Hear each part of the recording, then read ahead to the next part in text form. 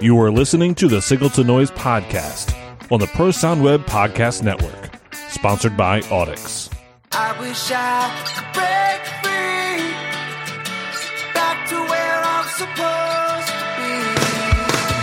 I wish I could break free, back to where I'm supposed to be. Welcome back, everybody. And Chris, I think I said this on the last episode, but nice job on the intro, man. You even cut the track in time. It's a splice in time. It really it pleases me, sir. Yeah, I use this effects on your voice to make it sound like me. It sounded great. I think it sounded real good. I gotta get a copy of that plugin, man. It's a Wave plugin. Yeah, it's to be released. It's a special. It's maybe name it like Taco or something. I don't know. So as usual, we're here with Chris Leonard, with Kyle Churnside. And how are you guys doing? You guys hanging in there? Trying to. Hanging in, man. Day by day. Fixing a lot of food. Tonight I did a ham with some corn and a cheese plate with fruit and salami. Did you get any pictures before you devoured it? Because that sounds like something. All right, well, send those along, buddy, because we got to check it out. So, I hope everyone's doing good, man. I'm sure we'll have some more Facebook events. I got a couple emails. So if you don't already, signal to noise podcast at gmail.com comes directly to me. We're doing Facebook live events on the Signal to Noise podcast Facebook. And is that it? Do I have more stuff? Do we have more stuff? We always have more stuff, but I think so. It's been a pretty cool episode tonight. For those of you who listened to the last episode with system engineer Erica Rust, we really enjoyed learning about her role in the production and how she views that. And I thought, gee, wouldn't it be cool to sort of have that two-way dialogue between the system engineer and the front of house mixer? And so tonight, actually, you know what? Here's what we're going to do. Our favorite guest host is back, Mr. Jim Yakubuski. Jim, thanks for being with us, man. Hey, always. So, Jim, why don't you introduce our guest for the episode? How about that? Awesome. Yes. Well, putting someone else on the spot, I like it. It's good. Good. This gentleman spent as a spring and a summer and into the fall with me last year on a very memorable Peter Frampton farewell tour as my system engineer, and just all around awesome guy to hang with at front of house. Carter Hasselbrook, highly skilled L-acoustics and other system engineer, and we learned very quickly that we sort of go for the same thing, which is one of the coolest things to have happen when a front of house guy and a system guy work together. So, Carter, welcome. Very much. Welcome to the show. All right, thanks, Jim. We'll talk to you on another episode. Yeah. I got a cheese plate to whip up, so I'll be back. Yes. So let's start here, Carter. When did you find out? We always like to start with the backstory a little bit, but when did you find out? Erica was telling us about the same moment. When was the moment where you were like, oh, I'm getting into systems engineering? When did you pick that discipline, or did it pick you? How did you get into that? The whole industry kind of picked me. I was in school. I started actually a couple of times. I was a physics and math major and dropped out and went back as an Asian studies major. And after 2 years, kind of was trying to figure out what I wanted to do with that. And on my long drive back home, realized I needed to figure out where my passion was. And the whole time I'm listening to music and realized that that's where it is. So I moved to Nashville and figured I'll just work in the music business wherever it leads me. And somehow it was always back to audio. And so I spent a lot of time as a monitor engineer and front of house engineer, production manager, never really a tour manager. If I did, it wasn't very good. And I finally just got to where I just didn't want to be behind the board for a minute. And just jumped back into the system engineering part and just loved being able to be there and hand somebody that palette that I'd been handed before so that they could, create on it. So I've been really, really happy to be back in that. And it's been maybe 4 years that's been pretty much all I've done. So yeah, it's pretty cool. You had mentioned that like you found a point where you didn't want to be behind a console as much, and that's something that I've noticed recently. Like as I made the move into corporate and started learning system design more than I was when I was touring. Because touring, I was mostly doing monitors, did a little bit of front of house work and stuff. And I've found myself, now that I've learned what system teching is, the art that goes into it, the designing of the systems, like I really enjoy that process. And it's like, man, like if I went back into the rock and roll world, it's definitely something that I think I'd want to get into, married with the word that you had said, passion. Right. I know, I'm sure pretty much everyone here, that word passion, like that's why we do what we do. Everything from, the work we do on the road to this podcast to whatever, like audio is my passion. And so the marrying of those two together is pretty cool. And to be able to find something that you can really sink yourself into. And like you said, like you can put your name behind of like, hey, I created this palette. Now you can go work with it. Like that's a cool thing. Yeah. Yeah. It's awesome. I love it. And especially, being able to, meet a bunch of new guys, and, meeting Jim this last year was just fantastic. We'd almost crossed paths a few times before, on a couple different tours that I'd been asked if I could go out on, and then it just didn't work out. So I'd heard his name a bunch, and man, I wish I'd said yes all those other times now. So, I mean, what I want to know, and it's kind of a two-part question, Carter, when I start working with a mixer who I've not worked with before, to me, one of the first things I want to know is what they're going for in terms of how they want their system to behave, tonally, spatially, all that stuff. And depending who I'm working with, it's always a little bit of a different route to finding that common vocabulary. So, what is that like when you start working with a new front of house engineer? Maybe what sort of dialogue are you having so you can understand what they're going for? That depends on that engineer and the tour so much, because just thinking back about this the last year, Jim and I talked for months before the tour started about the system design and what he expected it to be able to do, and how the coverage was going to work, and which boxes were going to do what, and which was awesome. And being able to spend that much time on the front end to know, once we got together and put it together, I was able to know how I needed to control it, which part, what kind of templates I needed to have for myself. It was great. But then when I jumped from that straight into Fantasia this last year, and I mean, when I say jump straight in, we finished a show on a Saturday night, and I was on a plane at 5 a.m. the next morning, and I showed up to my PA being flown for tech rehearsals, and I didn't have any conversations with anybody before that happened. So it was a real quick, okay, well, what did you need? And hi, I'm Carter. And okay, you're great. And so we needed to do what? And the band's going to be up in an hour and a half. Great. Okay, let's go. And so I kind of, on one like that, I said, here's what I normally do.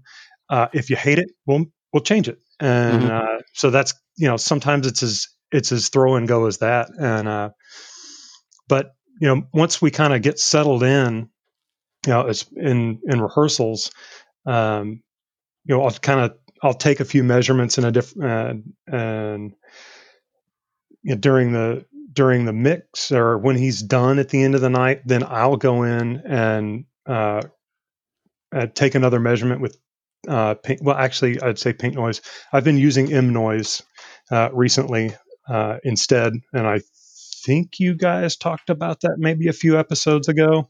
Yeah, we had Marlon from Meyer on the show, right, yeah, and it's sort of Marlon. His project, so he told us a little bit about that. Yep. Right. Yeah. I just listened to that about a week ago. So yeah, awesome podcast.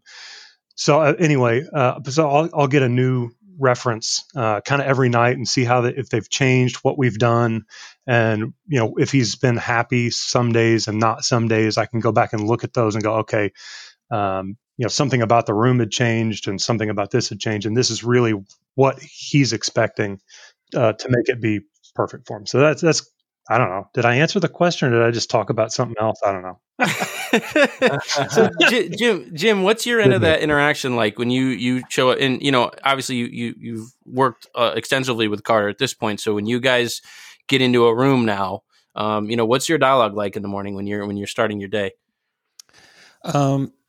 Well, usually it's my first question when I walk in most mornings. Where's catering? Yeah, where's catering? Yes.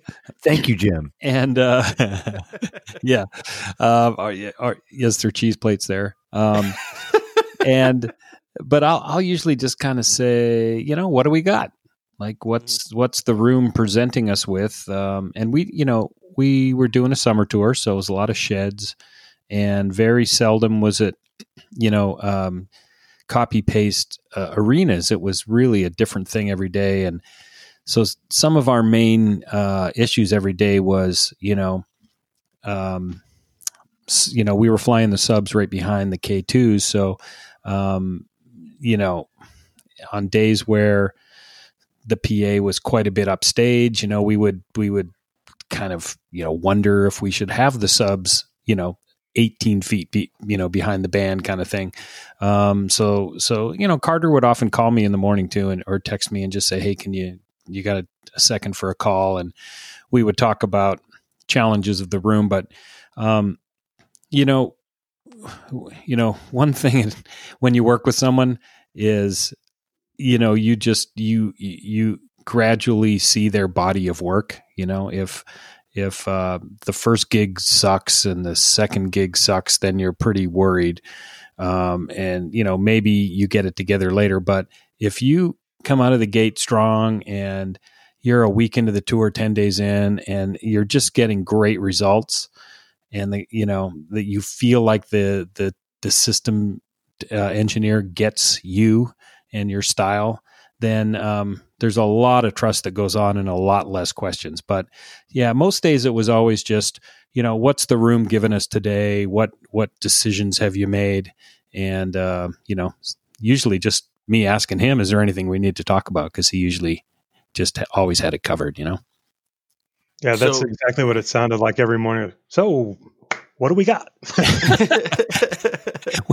And off to catering. Yeah. So Carter, it's got to be interesting working with Jim. He's a bit atypical in that he's really, really into the system tuning bit of this. I mean, a lot of engineers that I work with don't care. They just don't. They're not interested. They're happy to just mix and say, hey, make me sound good everywhere else. And that's as far as they want to go. Or they'll say, hey, they'll, ask for a couple filters here and there. But by and large, a lot of the folks are very happy to just sort of take you at your word, more or less. And so, Jim's a real system tuning guru, and he loves getting in there and making measurements and stuff like that. So, I mean, was it more of a collaborative process in that sense than maybe you've dealt with in the past? Yes. I'm trying to think if there was ever a more collaborative partnership that I had. And I think I've had some that are similar. But that it was really good because it let me know exactly how, not just kind of what he wanted the PA to sound like, but how he wanted to achieve it and how he wanted to come about getting that, finding that result. So it was good. Both of us actually, I think we both learned a little bit from each other during that, Gosh, yeah, sure. I absolutely learned a few things. I went, wow, you know what? I never thought about measuring that way. Mm-hmm. That's fantastic. Just where we would measure to time subs was just different from where I would have done it and had always done it. And went, wow, I think that probably makes a lot of sense. And then in about a week, I went, yeah, well, there's a reason that you do it. All right, great. That's going in my back pocket. That's what we're doing from now on. So yeah, I mean, it was really good. So Jim, what's your end of that? You kind of pivoted about 3/4 of the way through the tour, and you started, I think, after we had been talking to Howard Page a bit, and you sent me an email and you said, I'm really chasing this this flat thing, and you were really working on that. So, I mean, how was that dialogue when you said, you know what, I got a crazy idea? Well, we really transitioned into it. We talked a lot about the transition from the lows of the K2s into the subs and the KS-28s. Like how can we make this be so seamless that, and it always came down to the bass guitar for us. That was our thing. It was like, let's make the bass guitar, like every note on that guitar sound the same volume, same intensity. And, Frampton had so many great songs where the bass was just walking and moving up and down. And we always wanted that to be our thing. We didn't ever want to have, +9 of 50 hertz compared to everything else where those notes would just, take off. And, but it was a transition. So we started off probably a little more typical to, here's the K2 preset and let's, tame it a little bit. And then, I'll make my mix work within that. But by, as we got further along in the tour, it was like, let's just tame that even more and I'll make up for it on my console mix. And, we both were chasing something super cool. And yeah, Howard getting involved in some of our discussions about sort of, less tilted PAs, definitely inspired me to go for that more. But Carter and I were definitely collaborative on that. And it became a challenge for us to have the least amount of low end in the PA and still have a nice, big, full musical sounding low end, So, Jim, out of curiosity, not to derail us too much, but did you compare board mixes from earlier in the tour to later on? Sure. And then if you did, what did you notice? Yeah. It definitely, you could hear them get a little bigger. I almost always have a little something on the output to the record mixes and all the, the backstage video records and I usually have a little bit of a sort of loudness curve on those little lows, little highs, just to, give them a little extra life. But yeah, I definitely was backing the low end off, on those extra mixes because, I had it in all the channels and in the console. So, it sounded like the goal, like we were talking about with Howard, if your headphones sound great and you have so Carter, what's fairly neutral PA. Sorry, Jim. Oh, that's all right. What's that? I don't know the internet. There was a very strange demonic internet sound for a second. Yeah.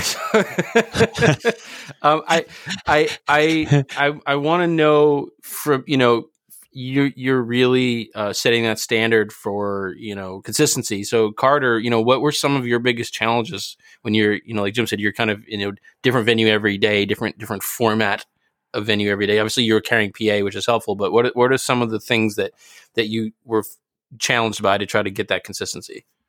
Man, it was really all about the rooms and their specific rigging or crazy roof challenges. Because like he was saying, we flew the K2 and KS-28s right behind it, and then we had Kara for an offstage fill, which is a great combination as long as it makes sense still. But we ran into a few spots where the stage itself was a little more narrow, and where the PA had to go, there was no way to rig subs behind it. So now today, they're going to have to be off to the side. So that would change just kind of how that relationship that we were used to worked.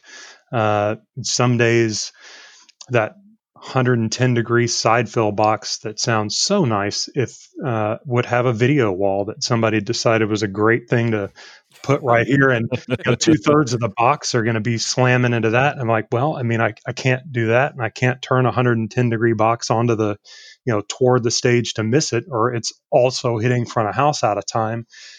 So those were most of the biggest challenges, was just getting getting those rooms to be covered evenly, because and on the flip side of that, the good part was all the tools I had on hand, and the time that I had. There's some tours that Celtic Woman, for example. I don't know if we've talked about me doing that one, but I've done that for a few years. And on that tour, I have 30 minutes from when I can start to take a measurement in a room until I'm catching my truck. So I have to, that's helped. And those are all theaters. So that has helped me be able to quickly use as many of the tools that L Acoustics gives, because that's what both of those PAs are. All the tools that they give you to kind of help move it forward quickly, and just how to draw faster, it's been helpful. But on that one, I'd have at least an hour, if not maybe an hour and a half or so, 2 hours to measure. And then, by the time, all rigging and lighting and everything dumped, I had a lot of time to work on that. So that was the challenge, but also the blessing on that one. Was once I was able to do that, then it really was mostly just, here's a little bit of timing, a little bit of, FIR changes on the top, because, the air is different from what the software didn't know, and, kind of contour the low end, and here we go.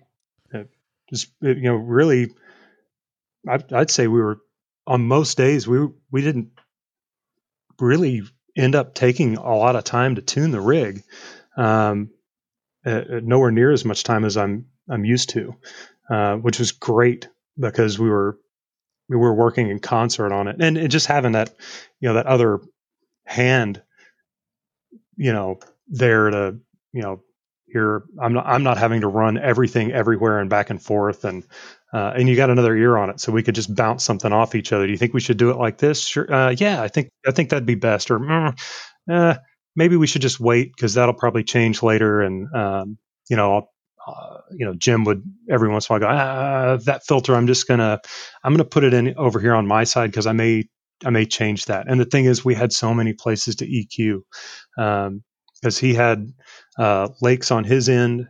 So if he needed to do anything quickly during the set, but I was out on the lawn, he was able to take care of anything he needed to do. I had, what did I have on the front end, Jim? Did I have Galaxies or Galileos?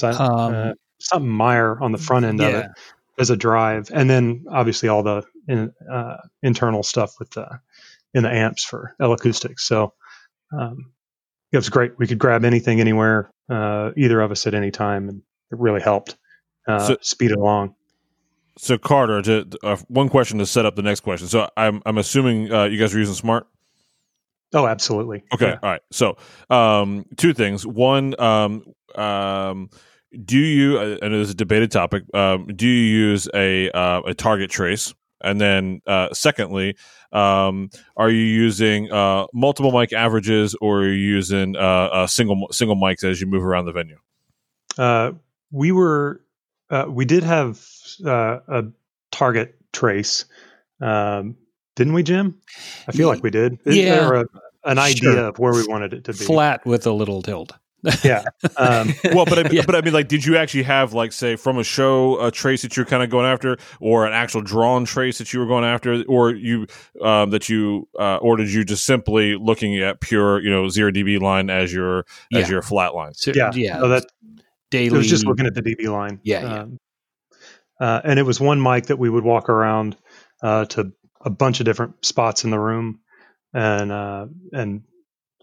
average it ourselves, and just kind of, but and knowing the difference of what the back of the room is really going to do in some of those venues, as opposed to the front, just in weird low end build up things, and not trying to for that, to me, using an average of everything is a little misrepresentative in that situation. But And then, and I'm assuming by the way you were talking about this, but when it came time for actual tuning and dropping filters and stuff, so you and Jim were actually present at the same time, as opposed to, I imagine, many other system engineers or maybe other tours you've been on. It's purely up to you, and you're just handing over the car, so to speak, to someone else to drive at that point.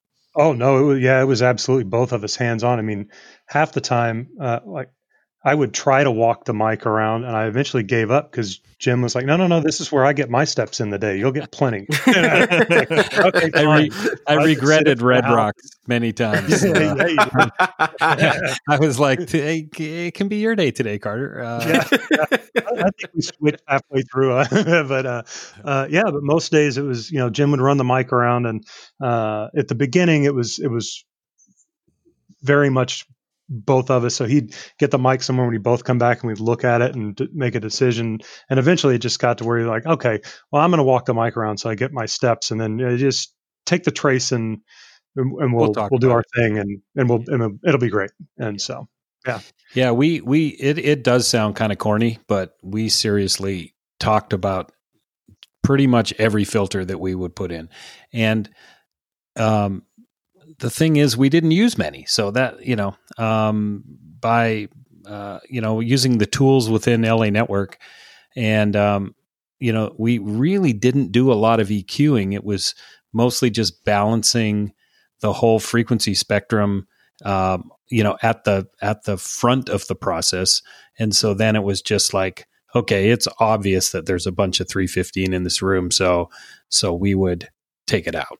And like Carter said, sometimes I would just do that over on my lake because, I knew with a bunch of people in here, I'd probably need that back. So I would usually take a low mid and a high mid, and I would do have a filter in place ready to go on my lakes, which were inserted on my matrices, so that I had, I had something to grab real quick. But yes, we absolutely discussed every filter every time. And during the show, we'd be in the first and second song. Hey, let's put a little of that back in. Hey, why don't we, add a dB, a shelf on the whole thing, or, on the high end just to brighten it up. And it was collaborative all the way, usually to the third or fourth song. So Carter, let's talk about the lawn seats, man, when you get into the sheds. Because that's, my experience has been that you sort of get what you get, and, God knows what's hanging up there until you show up. And sometimes it's good and sometimes it's not so good. So, I mean, what are some kind of tricks you have in your bag to try to get the best out of that situation where you have to just get this thing to behave, Well, again, that very much depends on the room. And fortunately, I've been to the majority of at least the big ones before, so I have a good idea of what was hanging there. At least unless they just upgraded it, which at that point, then I'm happy. So, but some of those venues, those back seats come up, and you barely. I don't even know how anybody can see from the lawn to the stage. So to try and use any of our, you're completely reliant on the house system. As crappy as it is. Or as great as it is, and even if they are great, it doesn't mean it's going to necessarily instantly mesh with what we've got. So on those days, it was a lot of walking by ear, to be honest. I get a mic out there, and you can time wherever you want, and every inch you move the mic, it's going to be off. So pick a spot. Yeah, it works. Listen to a snare drum. Yep, that's in time. Great. And, walk around and make sure it sounds as close to what we want it. I know it sounds like at front of house. But days where you've got that huge opening back there in the back, man, we had enough PA. I'd cover half the lawn if I could. But my biggest thing was they started putting those big, huge LED walls back there for the guys. So now I got to make sure I'm not banging off of those anymore. So some of those venues where, used to have those projector things up above stuff and whatever, there's a lot of stuff hanging down and in the way. And if I don't want somebody to hear their voice or their guitar 15 seconds after they played it. You know, I'm going to have to aim the PA a little bit different, and I can't get those. So, but yeah, rather than taking a couple of mics and, you know, having, here's what it's looking like in front of house, and now I've got my mic out here and look at Smart.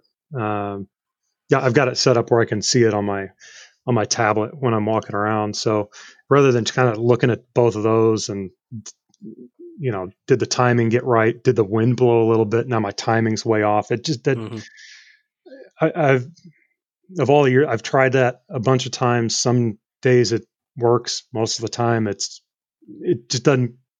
Even if I get it to look the same, it just doesn't have the same signature sound. It just doesn't. It just doesn't sound the same. You know, I don't. You know, some days I don't care what Smart says. It doesn't sound the same, and I don't know why. Michael, I'll let you tell me why. I mean, tell me I'm an idiot. No, I mean, here's the thing: the audience isn't sitting there with analyzers in their laps, right? That's so exactly right. At the end of the day, it doesn't matter how Smart is a tool to help you get there. But you know, if everyone was going to come and measure the show, I'd do my job very differently. But you know, I'm thinking of something like SPAC, where you literally, if you're up in the back of the lawn, you literally can't. There's no line of sight down to the stage. Oh, almost. I mean, so at that point, you're like, the lawn PA. That's what I'm getting, and it becomes about, all right. Well, let's see what you know, is any of the sub getting back here, and let's just get the tonal balance, the overall tonal balance, as close as we can. But you know, this is one of those wonderful things where, you know, the human psychoacoustic mechanism says, yeah, you know, okay, the mic's picking up the same curve, but you know, there's nothing bouncing off the walls on the roof out here. We're outside, whereas inside there's stuff coming at you from all over the place. So they're not going to sound the same, even if you match those curves, you know? And SPAC in general is a venue that where I honestly, I do exactly what you do, which is I'm just going to go listen to it and I'm just going to make a gut, you know, I'm going to pretend I'm mixing and say, what would I do to the mix out here to make this, you know, tonally correct? And I just do that to the zone. Cause you can measure that all day and it may not be any better, you know? Yeah. Well, and it's kind of like what with the front of house guy that's with Celtic Woman that I've worked with for, well, it would have been 3 full years, but not quite now. He and I, like, he comes in and he's already spent a few weeks with the band, kind of getting them. He knows exactly what he wants it to sound like. And so he gets something, he has his mix set, and he basically wants me to master his mix everywhere else, is how he's kind of put it, you know, like, I'm going to mix half the time he's in the, you know, underneath the balcony somewhere weird. He doesn't have the best representation of what it sounds like everywhere else. And there's, I'll take anybody's tips on that, but man, you know, those back balconies and some of those venues are nuts. So, that's kind of an opposite of what I'm doing with Jim is, you know, I'll come in, give it to him. He'll walk out and we'll listen to the exact same song for just a minute. And he'll go, yeah, okay. Yeah. And he may want me to change 1 or 2 little things real quick. And then he'll go back under the balcony. And from then on, he's mixing there and I'm somewhere else and making sure it's all the same. But when you're getting those back balcony bits, there was a good bit that you guys were talking about with Merlin kind of about this, is that those guys that are sitting at the back, I mean, unless it's one of those, and we had some on this tour where it was completely sold out and everyone in there was there wanting that same rock and roll show. You know, most of the time there's some people that are there that are going to want to enjoy the show, but they don't want that same immersion that somebody that, you know, stayed up 3 nights and got a front row seat want. And so I'm okay with it tailing off a little bit, you know, back there at the back. You got to be able to hear Peter when he's talking, and you've got to be able to hear those guitar solos, and you've got to be able to hear all that. You know, when the music's going, you can usually hear everything, but it's making sure that you can hear all those stories that are in between. And as long as you got that, you know, if it's 10 dB quieter than it is at the very front of the stage, when I'm walking around, I'm watching the people. Once the show's going, like, I'm listening to it, but I'm looking at the people. And if they don't look like they're having a good time, or if I see people struggling for, you know, trying to find something in a mix or in the clarity somewhere, then I know a little bit better that, okay, well, what I thought was okay isn't working, even though it sounds like it's fine to me. Something's not right, and Right. man, I'll ask somebody. Like if there's and I'll be the first one to be out there with my laptop, and somebody knows what I'm doing, and but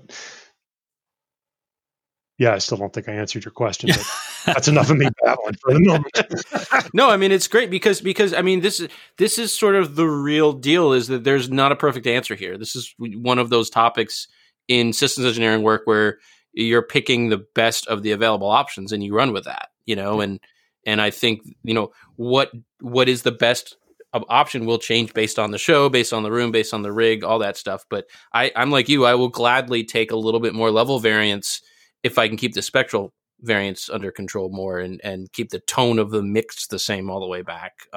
Because what everyone forgets about is your subs, they're louder in the front, period. They're that's how it's going to be, unless you got a 90-foot long line of subs hanging. So it's a mistake really to go after your mains and say, look, I'm with 1 dB front to back. Well, your subs aren't. So your tonal variance is now crazy, Right. and I think people forget that. Yeah, I usually put for anyone who's familiar with the L Acoustics software, you can set your variance when you've got your. I should have opened it up before I started talking about it so I could remember all my bits. But you've basically got your target, which I'd set kind of right behind front of house, and then here's the minimum and maximum of how long you're throwing the PA, and you can set kind of where you want that variance to be from the front to the back. And it defaults, I think, at like 6 dB gain at the front and 6 dB loss at the back. And I usually kind of have my target somewhere around 6 dB.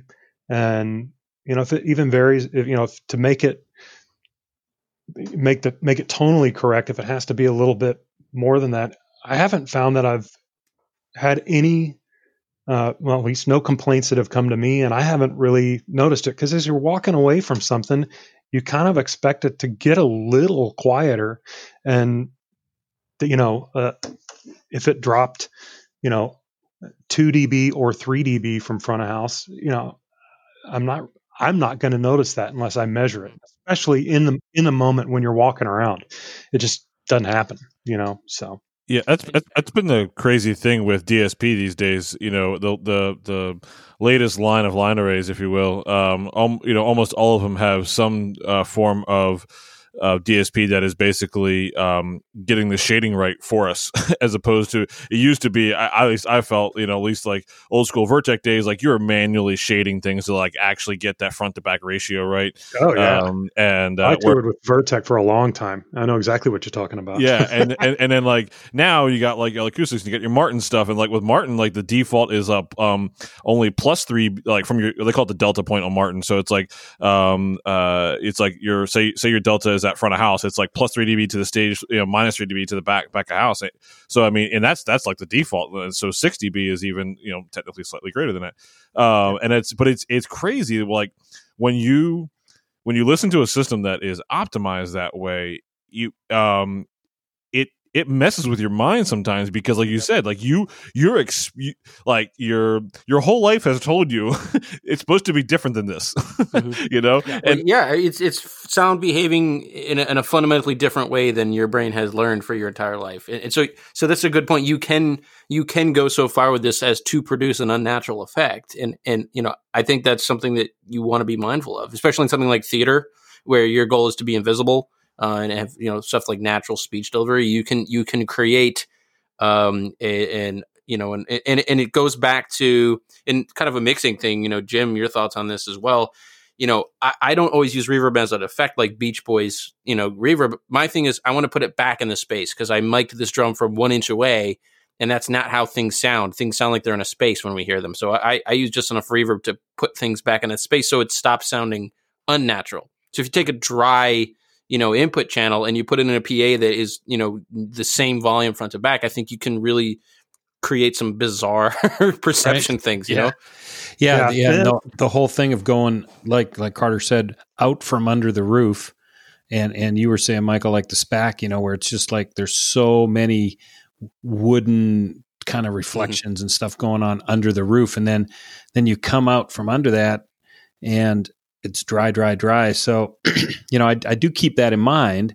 And even though it's very reverberant where I'm mixing, I don't like to dry things up too much in the mix, because then, you know, the lawn is just has no life to it. So I try to always think about as many seats as I can when I make those types of choices. You know, is the majority of the seats under the roof, then okay. But if it's half and half, you know, sometimes you have to fudge what you do a little bit to make the overall work better.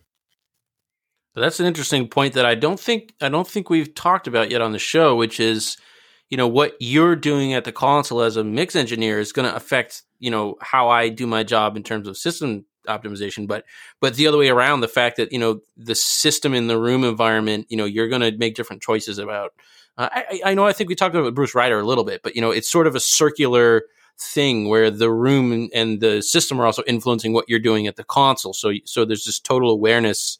It's not a one-way street, you know? Yeah, I was going to jump in at one point there and say, I'm a maniac for making every seat sound the same.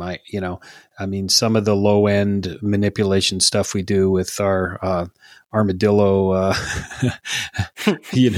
and all of these things that we do. And like Carter was mentioning, I measure the subs to the mains, in the null is my place, not dead center. I measure it in like the worst spot where the biggest cancellation happens, and I try to optimize the lows to the subs there.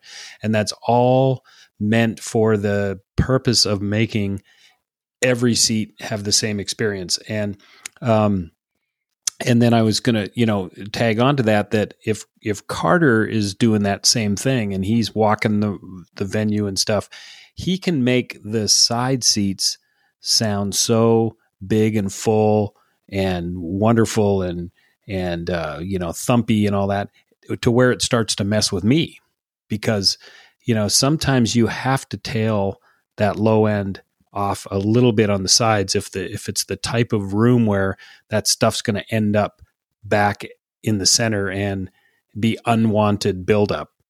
So it is such a partnership that way. And we would have these conversations. Carter would come back to me after doing a walk and he would say, it's a touch thinner way out on the sides, but I don't want to mess with it because there's a lot of stuff going on. And then during showtime, when there was a bunch of bodies in there, he would go out there and reevaluate that, he would say, I think we can get away with it now. It sounds like it's tightened up a lot in the middle. I'd like to fatten up the outsides a little bit.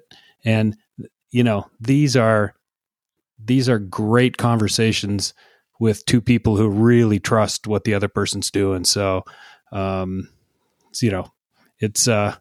it's important. I don't ever want to tour with anyone but Carter, but I also don't ever want to tour with somebody who is like, "Hey, I got this." You just move those faders. I got this. It's not that way. It shouldn't be anyway. Yeah. So Carter, we something I don't think we've ever asked a system engineer. What do you think of Canadians? Okay, go ahead. That's a loaded question for me. And this might be a simple no, but have you been on a tour before? Of course, you have a relationship with the front of house engineer. What actually, I'm thinking about this two angles. One, do you ever have a relationship that you have to interact with the monitor engineer? And then secondly, how about maybe the artists themselves? Is there ever been an artist that actually knows what it is that you're doing, or is that relationship only ever between the artist and the front of house engineer? No, I've actually had both of those relationships, and especially on a smaller tour. I'm going to be working hand in hand with more than one person, just because we're a smaller team. But I I usually talk with the monitor engineer if I think something's going to be different. Like if like having to drop your fly malts over his desk. yeah, well, Yeah. like some of these rooms, like the PA, like literally is hanging way, way lower than it normally would. And a lot of times I'll try and, when I've got a really low trim, I'll see if I can get away with fewer boxes so that I can keep those speakers further away from my monitor engineer, because and especially if I don't give them a heads up, man, that is, because I've been in that seat, and you get especially with the subs flown right behind, if I've got the subs 18 feet above his head almost every day, and then, today, oops, don't look up, they're right there. That's gonna, the first time we fire up the PA, he's gonna lose his mind. It's gonna be totally different. His experience is gonna be different, because he already doesn't have that same feel as what the band does. But when I change that relationship of what he's used to, he needs to know, he needs to be aware so that he can, get accustomed to that. And there's a few artists that, they have a way that they're comfortable on stage. Just like with the ears, you're giving them what they want in their ears, but from front of house, we're probably hitting them with some stuff. So, one thing that Jim and I did is he would get on the stage, and we would listen to the relationship of the front fills and how they were reacting backwards. Because depending on how far apart they were one day or the other, that tonality that's kind of building up backwards toward the artist is going to be a little bit different. And so we would tune them that way as well. So we'd listen to them, and we'd tune the PA like normal. And then when we thought we were done, we would go up, and Jim would get on deck, and we'd listen through all of them. And that's destroy I do that. Everything we did. Yeah, and, when you get back out there, you've cut a couple of frequencies and a couple of spots, but it's usually low end things that are building up anyway. And you're always, I'm always afraid to take, to just high pass the crap out of a front fill, because maybe I need some of that energy coming from right there. But really all that low end energy, when you're that close, it's coming from the mains. You're not going to be able to push 80 cycles out of a front fill that's going to take over a 16 deep K2. It's not going to happen. So does it need to be there? No. That's always going to just start with that not being there. I don't know. I'm gonna have it like, oh yeah, Smart looks good and it sounds great. And then you go on stage, you go, man, you know what? Those are really jacking up the stage, and cut it all out, turn it all back on. It sounds the same, like those couple little changes didn't really, like, they're getting masked by everything else. And, you got to, depending on the show too, of course, when I was rock and roll shows, pop shows, those people in the front row they're there for a totally different experience than, immersive sound, because they've already taken themselves out of a stereo experience. They've taken, they want to be close. They want to be able to hear what's happening, but they're just sitting there in awe the whole time. I mean, if anybody's been on the stage looking back at them, that's what they're there doing. Celtic Woman aside, man, everybody's there for the same thing. And we need another hour for me to tell you the complete difference of how I tune that PA to how I tune with Jim, because it's a different, it needs to be different, but. Well, that was one of my biggest takeaways from Jim. Has this article, 360 degree system tuning, I think it's called. And, that's exactly what we were doing. Yeah. Yeah. And it's not a flashlight, it doesn't all go forward. So being aware of what's coming out of the back of this thing, the low frequency buildup. I mean, it's exactly like you said. After I read that piece by Jim, I started getting a lot more aggressive with what's going on in my fill systems, my side hangs, my front fills. How high can I get this high pass filter? Because like you said, it looks scary, and if you solo that zone, it sounds horrendous. But that stuff at 100 hertz is just getting steamrolled by the mains. So, I don't need it there. It's not going to make a difference out front, and it's going to clean up the stage a lot. And that's a conversation I have with my monitor guy. A lot of the gigs I work with, I have the same monitor engineer with me, and we design the PA together, because if he's having a rough day because I did some something stupid with my subs, that doesn't help either of us. So, that's definitely been a collaborative thing in my experience. Yeah. And back in the wedge days, Oh yeah. I'm sure Chris can jump in on this too, because it sounds like he did some stuff back in the wedge days too. But man, not quite as old as Kyle, but yes, I've done plenty of wedges. Yes, You went 49 minutes without mentioning that. This isn't this isn't a cue for you to start talking about cheese wedges either, Kyle. This is these are monitor wedges. It's on. But yeah,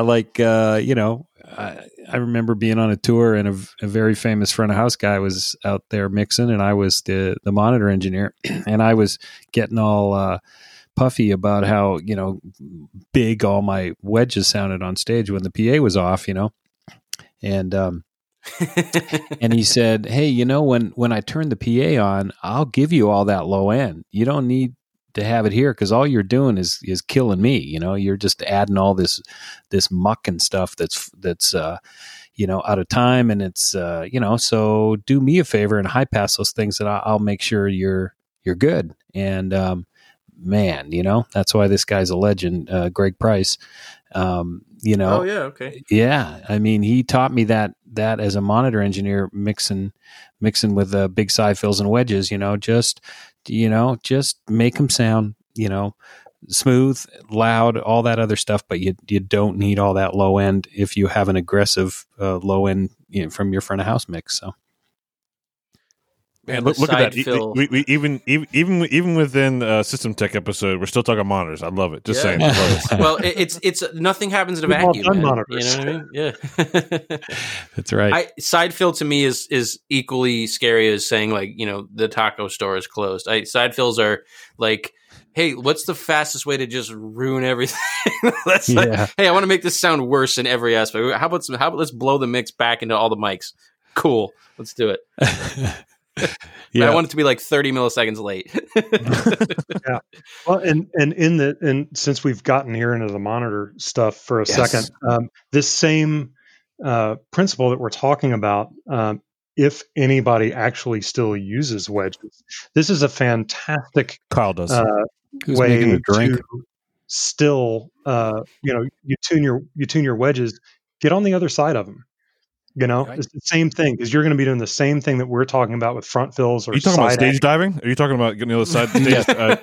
Yeah, no, but 360 monitor too, building up back toward the deck. The wedges are building up back toward front of house, so that we can, if I'd only known that 15, 20 years ago, I would have had a lot of front of house guys that liked me a lot more, for sure.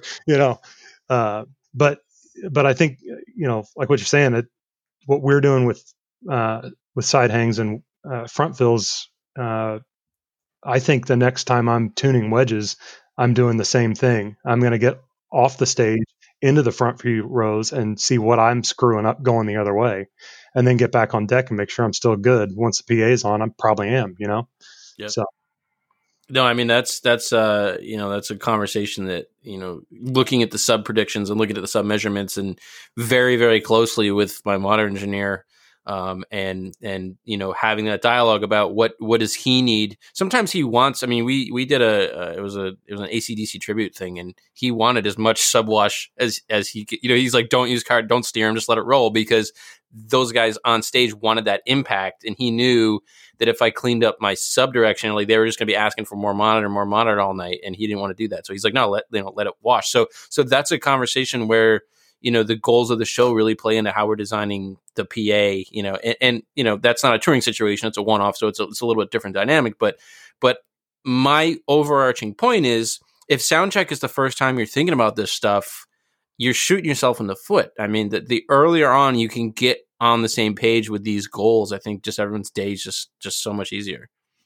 Oh yeah, because if we're not screaming at for wedges to, you're killing me with 250 out here at front of house, while they're trying to actually work with the artist on deck, we're wasting the artist's time at that point, and that's not why we're there. Mm-hmm. Yeah, and like Carter said earlier, we started talking early. luckily we had the time, we had the lead time in front of the tour to work on the design of the PA, and ask a lot of questions. What do you think from your experience? Me to him, asking him. You put this stuff up every day. I have been on tours where I'm using a different PA, and you seem to use L Acoustics more consistently than me. So I'm going to tell you what I have experienced as, the best configurations, but tell me, I want to hear your opinion, because you're the guy who's going to make it all come together. So speaking of your opinion, Carter, we just cut Jim off. He can't hear this. So what's the real dirt on Jim as we close this out? So real dirt on Jim. God. Can we just start another show right now? Oh man, I wish I even could have a fun story to go. Here's what but there, aside from, fortunately, we've got some of the same dumb humor. I mean, when we all were right, done, I got one for you, Carter. What was did you have any huge oh shit moments on this last tour? I mean, was there just a horrible, scary failure, or I mean, something that was just a really rough day? I mean, what was there a big challenge? Catering was. I mean, actually, coincidentally, the one day that I was there, something blew up in the amp rack. Actually, oh yeah, Right. yeah, and this was a kind of a falling down the stairs, because there was an amp that went out in the K2. So I have spares. So I moved over to one of the spares that I had set up for K2, and just copy the EQ, just put it in the same group, and off we go. And we started listening to it, and we're the Smart's not reading something right. Something doesn't look. And this is one of those times where this is why you use a tool, not just your ear. And there was something in the phase trace that just wasn't sitting with us right, because it wasn't what it's supposed to be. And it took us forever to kind of track down, we were doing all the right things and doing the same stuff. And I think we just moved to a different amp, and I reset a spare amp that I had set up for something else. I think we eventually kind of got it going. And what I realized is that when I got my amp racks in prep, that amp was already set up as a K2 90 or whatever I had, in there, but the preset was already what I needed it to be. So I hadn't changed it, and it still had information in it from the last time somebody did that. So it had some delay or something in there, and it was just jacking everything up. It had probably, 5-10 milliseconds delay on that one amp. So I went and, reset it the next day, but yeah, I don't mind telling on myself. I screw up just like anybody else. But yeah, And then we, don't screw on your prep, boys. Yeah. And then we just had to deal with that room for the rest of the days, because I know. I'll tell you, next tour, Michael, I'm buying you a plane ticket to a so I can see the show in someplace other than that room. Yeah. We can't keep having these audio conversations, and then I write articles and you say, "Hey, that's cool, Jim," and then you come and hear me mix and you go, and well, I'm definitely going, audio bag on the head kind of thing, because it's but yeah, so you're going to come to a better show whenever touring is a thing again. So well, I look forward to that. It was a great time. Thank you again for having me out, and it was really, really fun to come out and hang with you guys, and both of you guys. And actually, yeah, we'll do the Signal Noise podcast. We'll go en masse. We'll sit right behind Jim. Oh, that'll be great. It'll be a lot of fun. Air horns. Yeah, we can record the podcast while he's mixing. It'll be there. fantastic. You go. Yeah, there you go. That'd be awesome. So Carter and Live Jim, from- thanks for being with us. Thanks for being with us tonight, guys. It was a lot of fun having you here. It was a great conversation. It was really a real treat. Awesome. Really enjoyed it. Thanks for having me. It's the most I've talked to Carter since we were sitting side by side in front of house, I think. So, Yeah. great. Just like old times. Yeah, man.